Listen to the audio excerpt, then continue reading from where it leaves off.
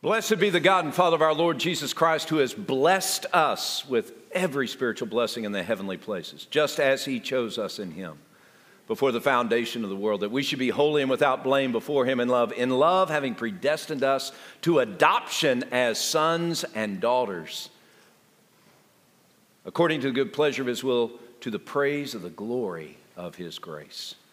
Today we continue this journey looking at the powerful promises of God. And the promises of God are different than the promises that we sometimes make or receive. The story of a brother and a sister who went to spend a few weeks with their grandparents. Their grandparents lived on a farm. They had a main house, and at the bottom of the hill they had a barn. And the brother and sister loved to roam through that barn, and in the barn were stacks of hay, and they loved to climb up the stacks of hay. They loved to go into the loft of the barn and just see everything that was there. It was a delightful place. They were up in the loft when the older sister was standing there, and she thought to herself, I have a great idea. She told her brother, little brother, I want you to just stay right here. I need to go get something up at the house, and I'll be right back. But when I get back, we're going to have a great time. I have this great plan. And so the little brother trusted what his older sister had to say, and he said, all right. And older sister went up to the house, came back carrying an umbrella. And she climbed up into the loft next to her little brother, and she opened the umbrella, and she said, now, little brother, here's what's going to happen. It's a great idea. It's going to be so much fun. You take this umbrella and you jump off the loft, and I promise you that you will float softly to the ground. The little brother's looking at her, and even as a little boy, he understood something wasn't hardly right. He said, sis, are you sure about this? Why don't you go first? And the big sis said, oh, no, I'm too old, I'm too big. It won't work for me, but it could work for you. It's going to work for you, I promise. I've looked at it. It's going to work just fine. All you have to do is trust me and jump off with the umbrella held high. Hold tight to the umbrella, and you will float softly to the ground. And the little brother believed the promise that his sister had to say, and he jumped. And he didn't float. And he went kerplop. Thankfully, at the bottom was a bunch of hay, and he didn't hurt himself too badly. He had some scrapes and stuff on his knee, but the promise his sister made, she didn't deliver on. The way many of us look at promises, even when we hear the idea of a promise, we think, oh, it's going to be the kind of promise that the big sister gave to the little brother. It sounds fine, but it's not real. I can't depend upon it. Your history is littered with a trail of broken promises. And so today, when you hear about powerful promises, you think, yeah, I've heard stuff like this before. My prayer is that today, as you listen to the powerful promises, I want you to hear that they're not from me to you. They're not my good ideas that I want you to pursue. These are promises that God makes and delivers to you. And when God makes a promise, he keeps his promise. From Genesis to Revelation, we hear the story of God making promises and keeping promises. One of the characteristics of who God is that he is faithful. And you might say, well, he might promise something, but if I don't keep all the standards that he's demanded, then I'm not going to receive what he's promised. And I would say to you that the Bible tells us that God is faithful to his promise even when we are unfaithful to him. God keeps his promise. Well, one of the reasons the promises that we read about in Ephesians chapter 1 are so powerful is because they're so certain. These are truths by which we can live our lives each day. That's why Paul could begin, even though he was in prison in Ephesians 1, he could begin swirling in the stench of a prison cell. surrounded by the sounds of clinking chains, his own in his ears. Facing the uncertainty of life and the threat of death, he could begin his letter and say, "Blessed, blessed be the God and Father of our Lord Jesus Christ, who has blessed us with every spiritual blessing in the heavenly places in Christ Jesus." What we saw last week as we looked at verses 1 through 6 of Ephesians 1, we saw that God makes these powerful promises, the spiritual blessings from the heavenly places in Christ Jesus. And that powerful promise is that we who once strangers to the family of God can be adopted as sons and daughters into the family of God. If you remember last week, I shared that the world is divided into one of two categories. You are in one of two categories. You're either a stranger to the family of God, or you're a son or daughter of God. And right now in this room, you are either a son or a daughter, you're part of God's family, or you're a stranger to the covenant of promise. You might say, what makes the difference? What makes the difference is that God has adopted you or he hasn't adopted you. What makes the difference is that you, in your heart of hearts, have been awakened to your need for God. You see that he is holy and righteous and that you are a sinner and your sin has separated you from God. And God, by his Spirit, has drawn you and opened your eyes and showed you Jesus is the antidote for your sin problem. Jesus died for your sin upon a cross, and he was raised from the dead to give you new life. And through his death, you find forgiveness. Through his resurrection, you find life, and everything can change. And you saw that, and you recognized, this is my deep need. I need God, and Jesus is my only way to God. And so, drawn by the Spirit of God, you repented your sin and you trusted in Jesus. And in this supernatural act of spiritual blessing, God, who chose you before the world began, drew you into his family. And he said, now you're mine. And he adopted you because of your faith in Christ. By his great grace, he brought you into his family and you became a son, you became a daughter. And if you haven't experienced that, then you're a stranger to God. You're a stranger to the promises of God. You're living your life incomplete. You're not walking in the spiritual blessings of the heavenly places, but rather you're walking a path that is cursed by your sin. You're not part of God's family. Ephesians 2 says you're part of a different family. That family is ruled by the devil himself. The whole world is divided into these two categories, either part of his family or not part of his family. And just because you showed up here at church doesn't make you part of his family. Just because you sing songs doesn't make you part of his family. Just because you say liturgy or words or any acts of religious devotion, that doesn't make you part of his family. The only thing that can make you part of his family is if you repent your sin, place your trust in Jesus, and by the Spirit of God, he awakens you and he draws you to himself. It's a glorious thing. It's a wonderful thing.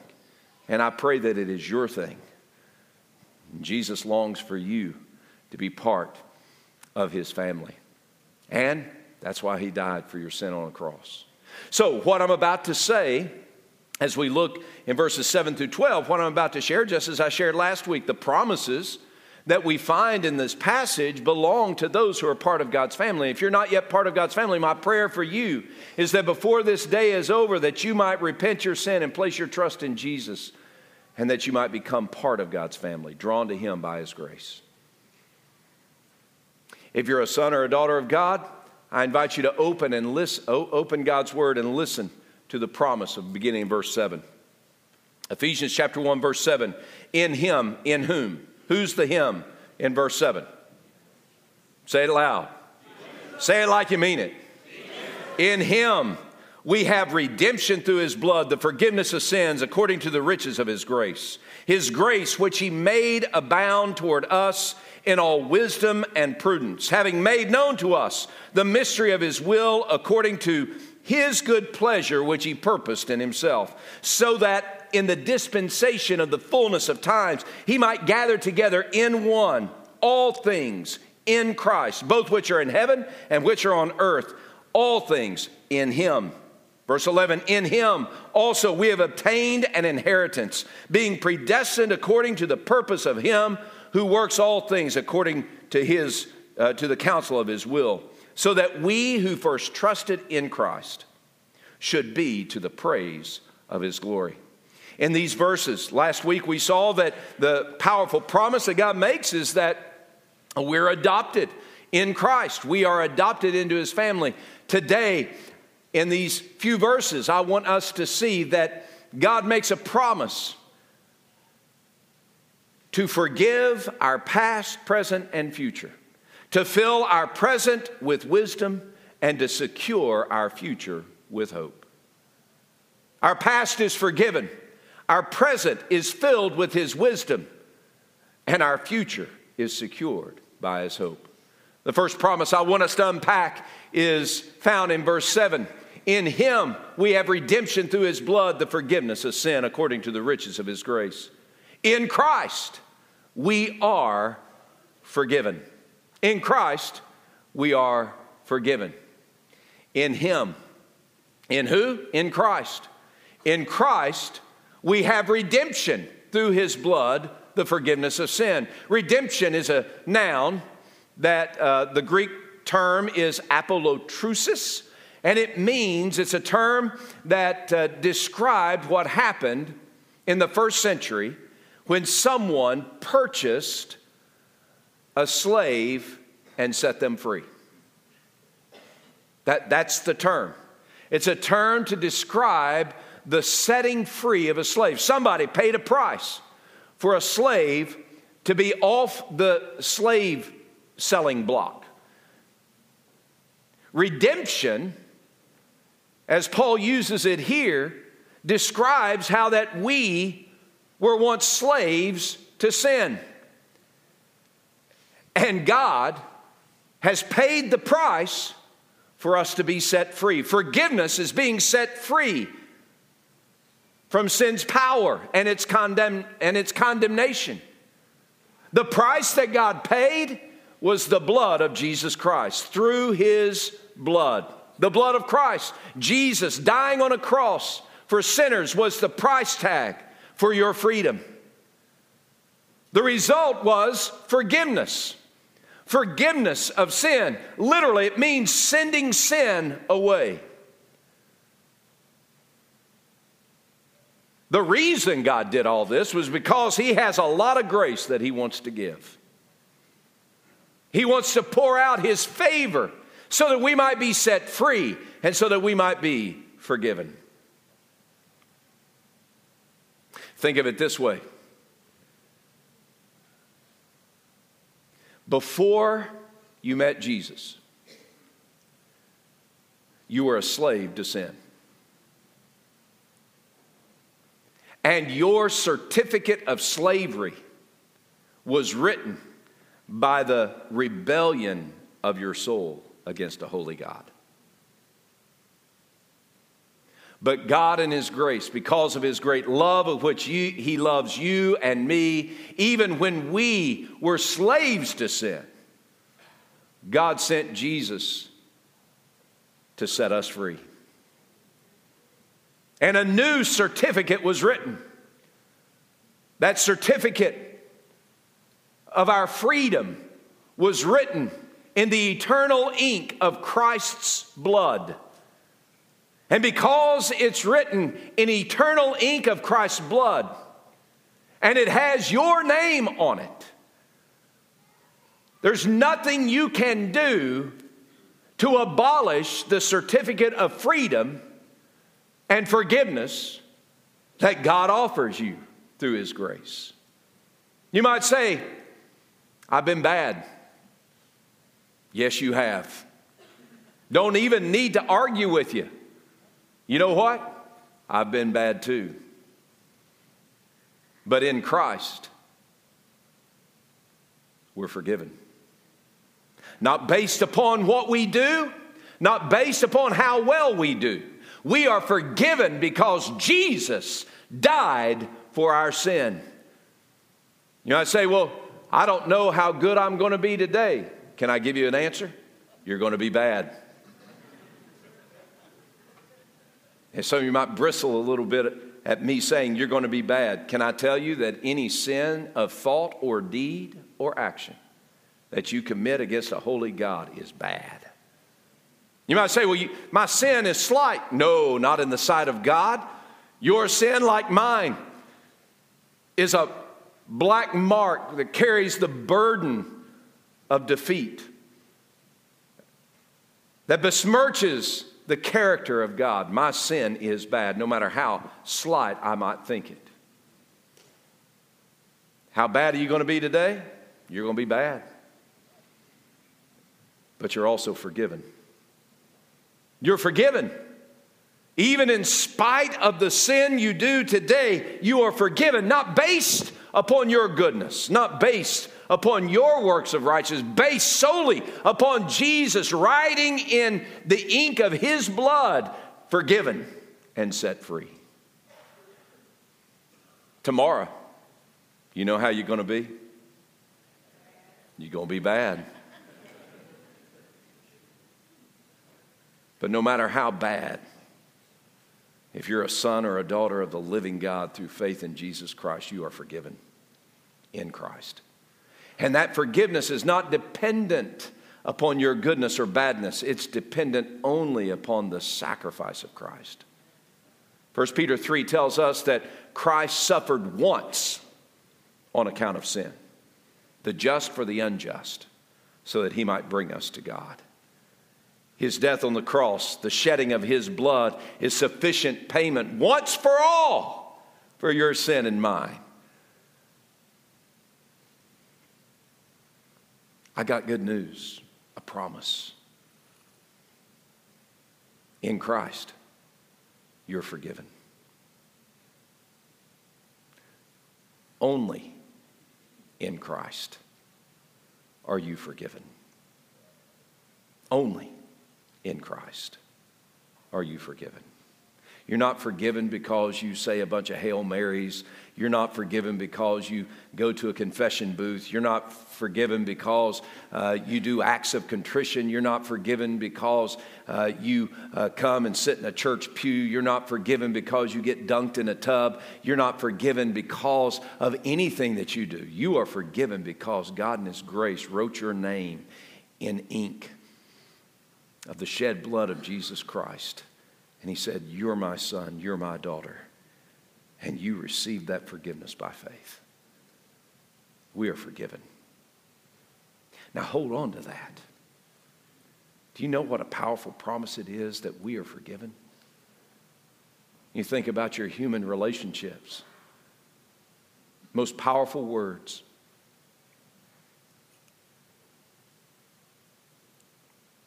That I can hear on this earth is when my precious wife says to me, Eric, I forgive you. You know what that's like, don't you? I forgive you. Those are life-giving words. Oh, so much more. The King of glory, the God of heaven, looking upon you and the worst of you and saying, even while you're yet a sinner, Christ died for you. I forgive you. In Christ, we are forgiven. Second promise that we see in this passage. In Christ, we are wise. Again, I want to kind of classify this. Wisdom comes to us from God through Christ according to his grace. Look at verse 8. Verse 8, Paul writes, he's talking about grace of verse 7. Grace which he made abound. The term abound is the Greek term perissuo. It means to overflow. It's what happens when you pour an iced tea in in a glass, and you look away at how the Cowboys are beating the Green Bay Packers for a moment, and you're pouring that glass, and that glass begins to overflow and spill out on the counter, and that's overflowing, perisuo. He's talking about grace that is abounding, that is lavished upon us. And God gives His grace not in small doses, but more than we could ever imagine. His grace overflows toward us. It's a grace that forgives our sin. It's a grace that makes us right in His sight through the death of Christ and His resurrection. It is grace that does more than just set us free and forgive us. It's also grace that makes us wise. He says, verse 8, grace which He made abound toward us with all wisdom and insight, having made known to us the mystery of His will, according to the good pleasure which He purposed in Himself, so that in the dispensation of the fullness of times He might gather together in one all things in Christ, both which are in heaven and which are on earth in Him. All right, so let me break this apart. Lots of words. Let me kind of break it apart. The grace that God gives us, that brings us into His family, is the grace that He gives us to make us wise. Wisdom is getting to the heart of a matter. Insight or prudence, insight, is the outworking of wisdom. It's the practical living out of the wisdom that we've received. An example, I know how to tie flies for fly fishing. I've studied it.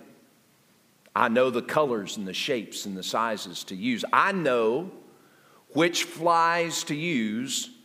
When I say flies, I'm talking about little lures that I make for fly fishing. I know the size of the flies, the shape, the colors, the texture of those flies to use in a particular stream at a particular time of year. I know this. I've gotten to the heart of it. I've read up on it. I've got it down. I've got wisdom. Insight is taking that fly, going to the stream, casting the fly in the water and catching a fish. That's insight, which I do quite well, if I do say so myself. Somebody might say, are you a good fisherman? I am a great fisherman in my own sight. Anyway. I have wisdom and I have insight. God, in His grace, has given you wisdom, the heart of it. And what is the wisdom that He gives us? It's the mystery of His will. Verse 9, He's open to us the mystery of His will. What is this mystery of His will? What's He talking about here? He's talking about His plan to bring salvation to sinners like you and me, whether Jewish or Gentile. He said there is a program that God has planned from the beginning of time where He would unwrap that program and He would lead the children of Israel as well as Gentiles into a place where they would enter into God's family through faith in Jesus Christ. The mystery of His will was a mystery before Jesus came. When Jesus came, the mystery was unveiled to those who would believe and trust in Jesus. The mystery of His will is how can a Gentile and a Jewish person be part of the same family? And the answer is in Christ Jesus, and only in Christ Jesus. How can a Jewish person and a Gentile person be part of God's family? Only in Christ Jesus. That's the mystery of His will. The big picture for you and me is that God, in His grace, has unraveled how that you and I might know the why of our lives. And that is in Christ Jesus. The insight He offers is how we live based upon Jesus being the centerpiece of our life. That in the fullness of the dispensation of times, he might bring together in Christ all things to himself. What does that mean? It means that the goal, the destiny of humanity is found and centered on Jesus Christ. It is not a small thing to say, Jesus Christ is my life. It is the must thing to say. Jesus is my life. He's everything to me. More important than money, more important than possessions, more important than any other earthly relationship. Jesus is my life. That's what wisdom teaches us.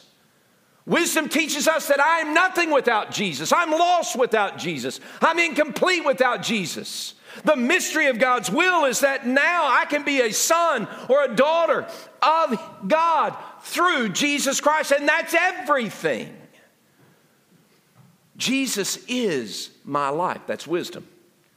Insight is, how do I live now that I have the wisdom that Jesus is my life? How do I live faithfully and fully as a follower of Jesus Christ?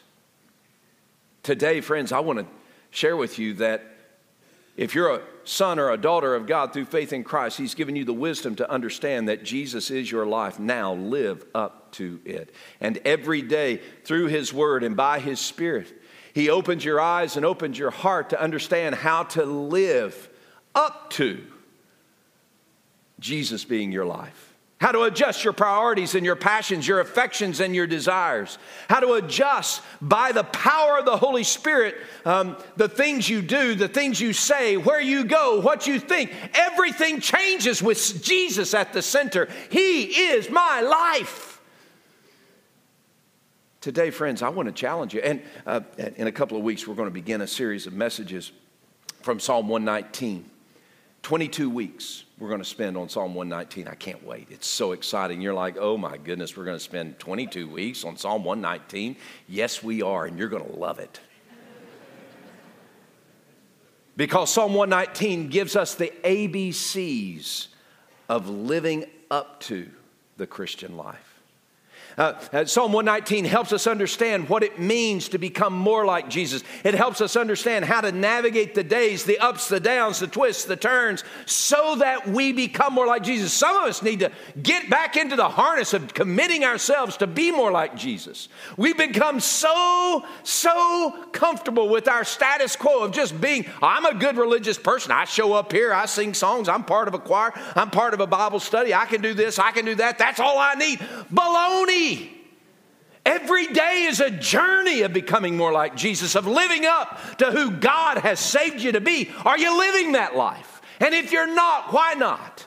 Jesus has given us wisdom by God's grace to understand He is my life. So now every day He gives me the wisdom, the insight I need to live up to Jesus being my life. Are you living up to the wisdom God has given you? Today, I want to challenge you. I just want to straight up challenge you. If you're a son or a daughter of God and you have not adjusted your life in any shape, form, or fashion according to the will of Jesus Christ, and you're walking around chained to confusion because of circumstances that you're facing, and you want out of the confusion of the circumstances that you're facing, the first step is to say, Jesus is my life. I'm going to adjust everything for Him. I'm going to give up everything for Him. That's where you begin. And when we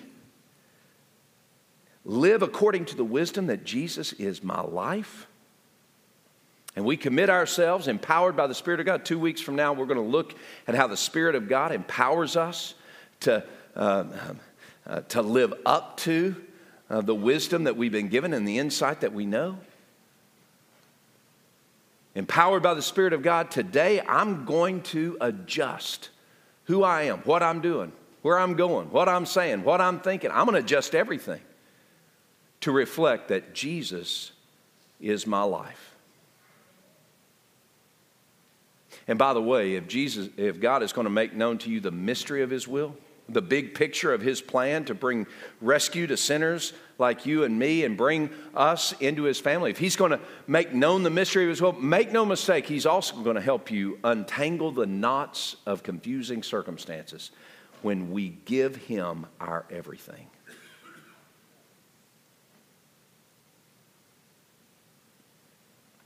In Christ, we are wise. In Christ, we are forgiven. And finally, in Christ, we have hope.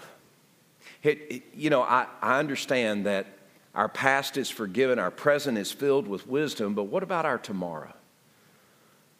Hope is a commodity in short supply in our world today.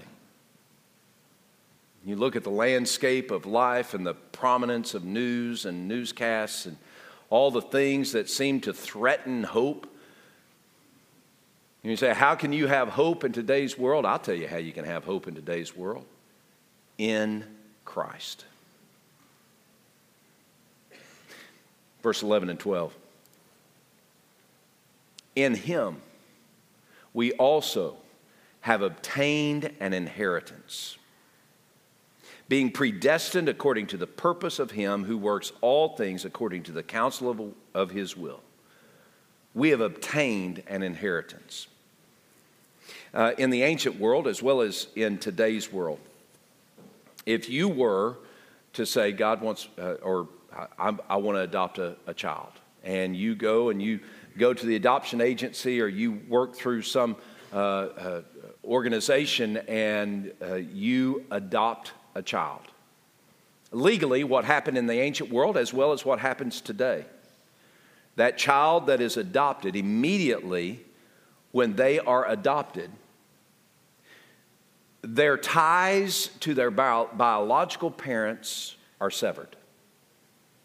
No more inheritance from biological parents. Their ties to their adoptive parents becomes the rule. So that the inheritance comes through the adopted parents, not the biological parents. Here's what Paul said. He's saying, in Christ, you've been adopted out of the sin family. The inheritance of your sin family is devastation, death, and despair.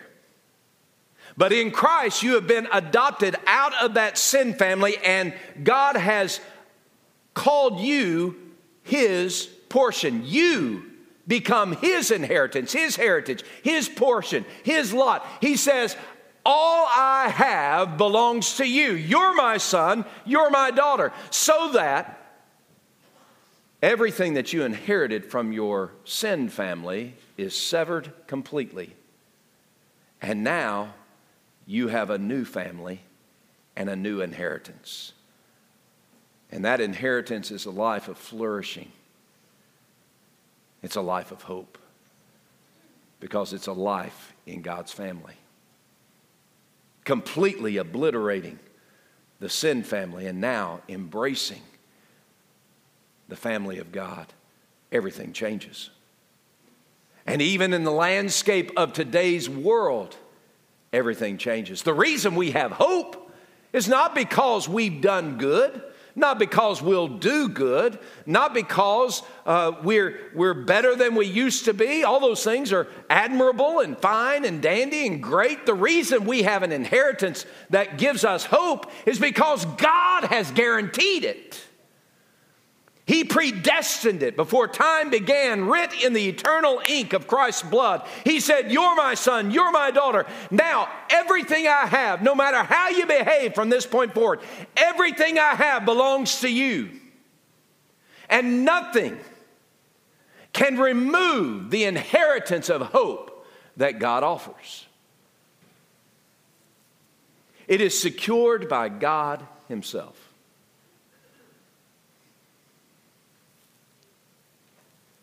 So are you living in that hope that he's given you?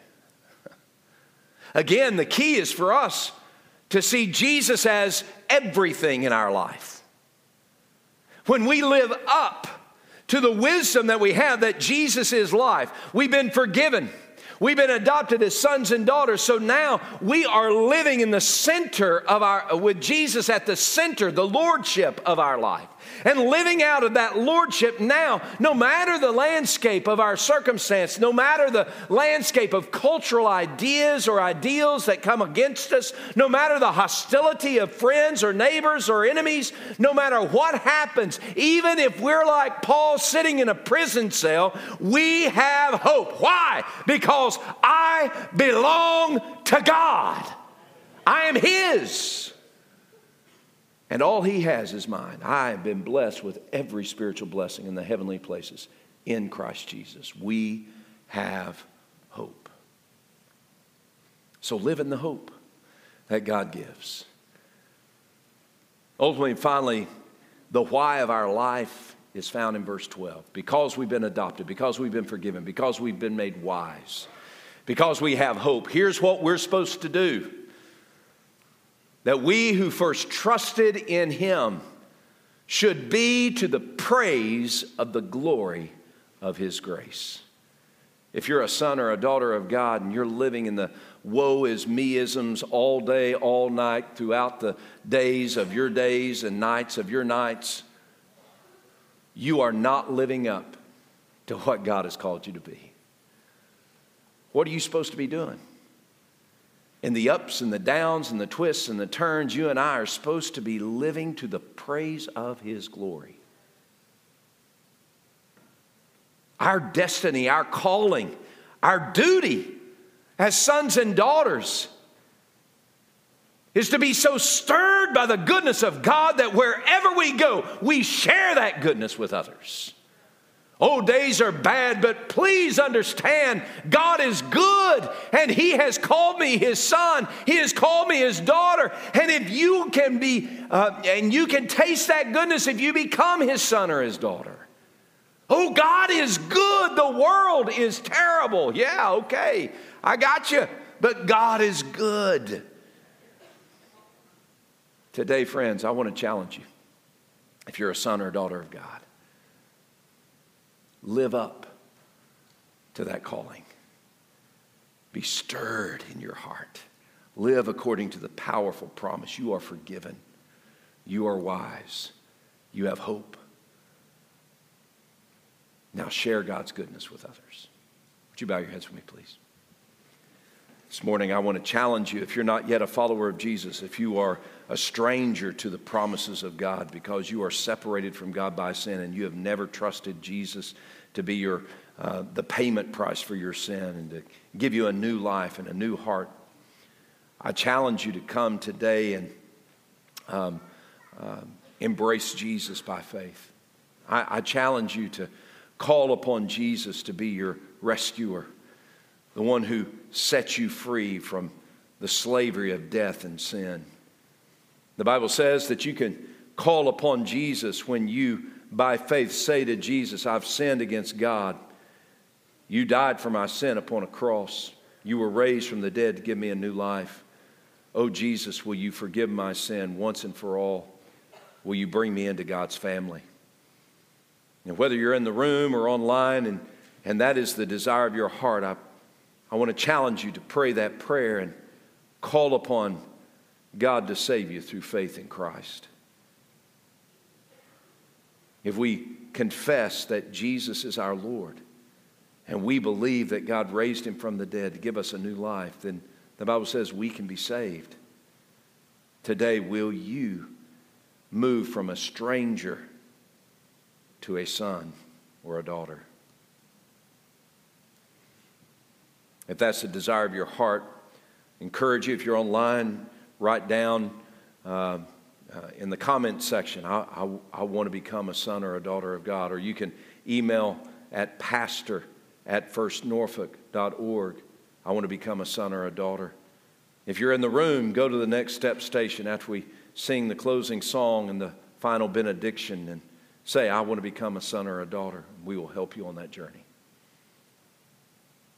Today, I invite all the strangers in this room to be forgiven by God's grace through faith in Jesus Christ. I beg you to choose Christ today. If you are a son and daughter already, then my prayer for us is that we would be so stirred in our heart that we would share the goodness of God with everyone we meet. So now, Father, I pray that you would be glorified in the life that we live because you have given us that life through Christ. I pray that you would be glorified in the song that we sing because it comes from a heart that is surrendered and committed to you.